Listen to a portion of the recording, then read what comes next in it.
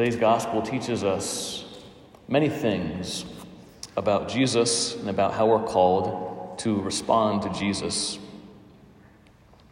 First of all, we see that Jesus goes into the synagogue. This is the place where the Jews would meet to learn and to hear the word of God.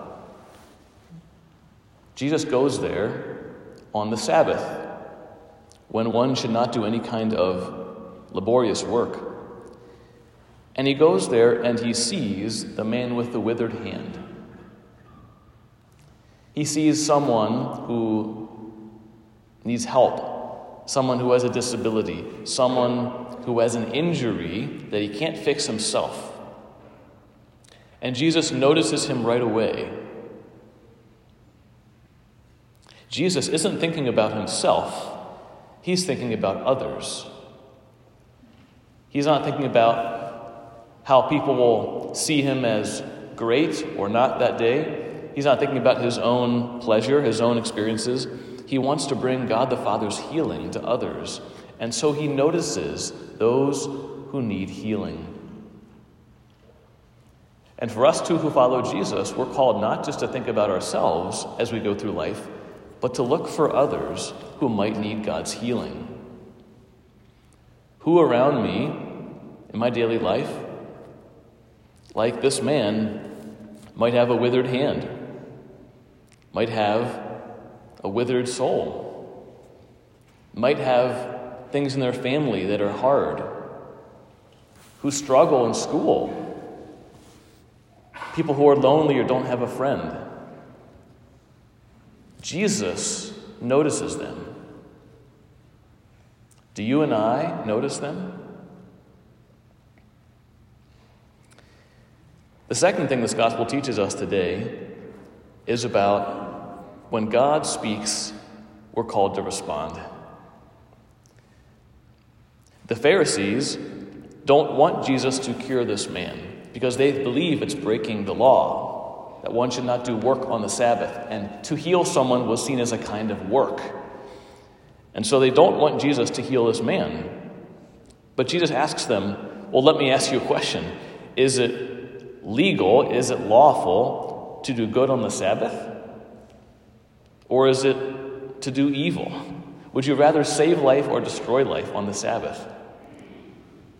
In another part of the gospel, Jesus says to those who are accusing him, he says, which one of you, if you had a donkey or a mule and who fell into the pit on the Sabbath day, which of you wouldn't pull out your donkey or your mule right away? Meaning, like, of course you would, even though it's a Sabbath, like, you got to keep them from dying. You got to pull them out of the well. But they remained silent. They said nothing back to Jesus. They didn't answer him either way. And Jesus looks at them with anger and with grief. They didn't ask Jesus, Jesus, we don't understand what you're doing. We don't understand why you want to heal on the Sabbath, but explain it to us. Help me understand. Isn't this against the law? And they didn't say, well, of course it's better to do good on the Sabbath. Of course I would pull out my donkey or my mule or my child if he fell into the well. But they say nothing. And in their silence, they sin. You see, sometimes our sin is not just things that we do that are wrong. They're things that we don't do, which we should do. That's why we ask for God's forgiveness for both the things we have done and the things we have failed to do in our opening penitential act. When Jesus speaks to us in our lives, we're called to respond. We're called to talk to Jesus. We're called to ask him questions. If I know that God is talking to me and wants to speak with me, and I just remain silent, and I just put my head down, that can be sinful. Because when God speaks to us, he wants us to respond.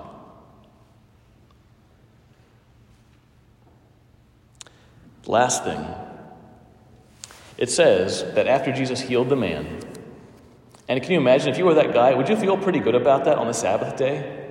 I think I'd be pretty happy, whether it was the Sabbath day or not a Sabbath day, to have my permanently injured arm come back to life. He's pretty happy about that. And the other people in the synagogue were amazed. But what did the Pharisees do? They went out and they took counsel with the Herodians against Jesus to put him to death. To put him to death. The Pharisees were very religious people of the Jewish faith. They tried to fulfill all the different laws. They tried to do everything correctly and religiously so that God would send the Messiah to save them one day. They were very religious. They said many prayers. They talked about religious things all the time. They went to the Herodians, which is kind of like the politicians of the day. They went to the worldly powers to try and get their help to put Jesus to death.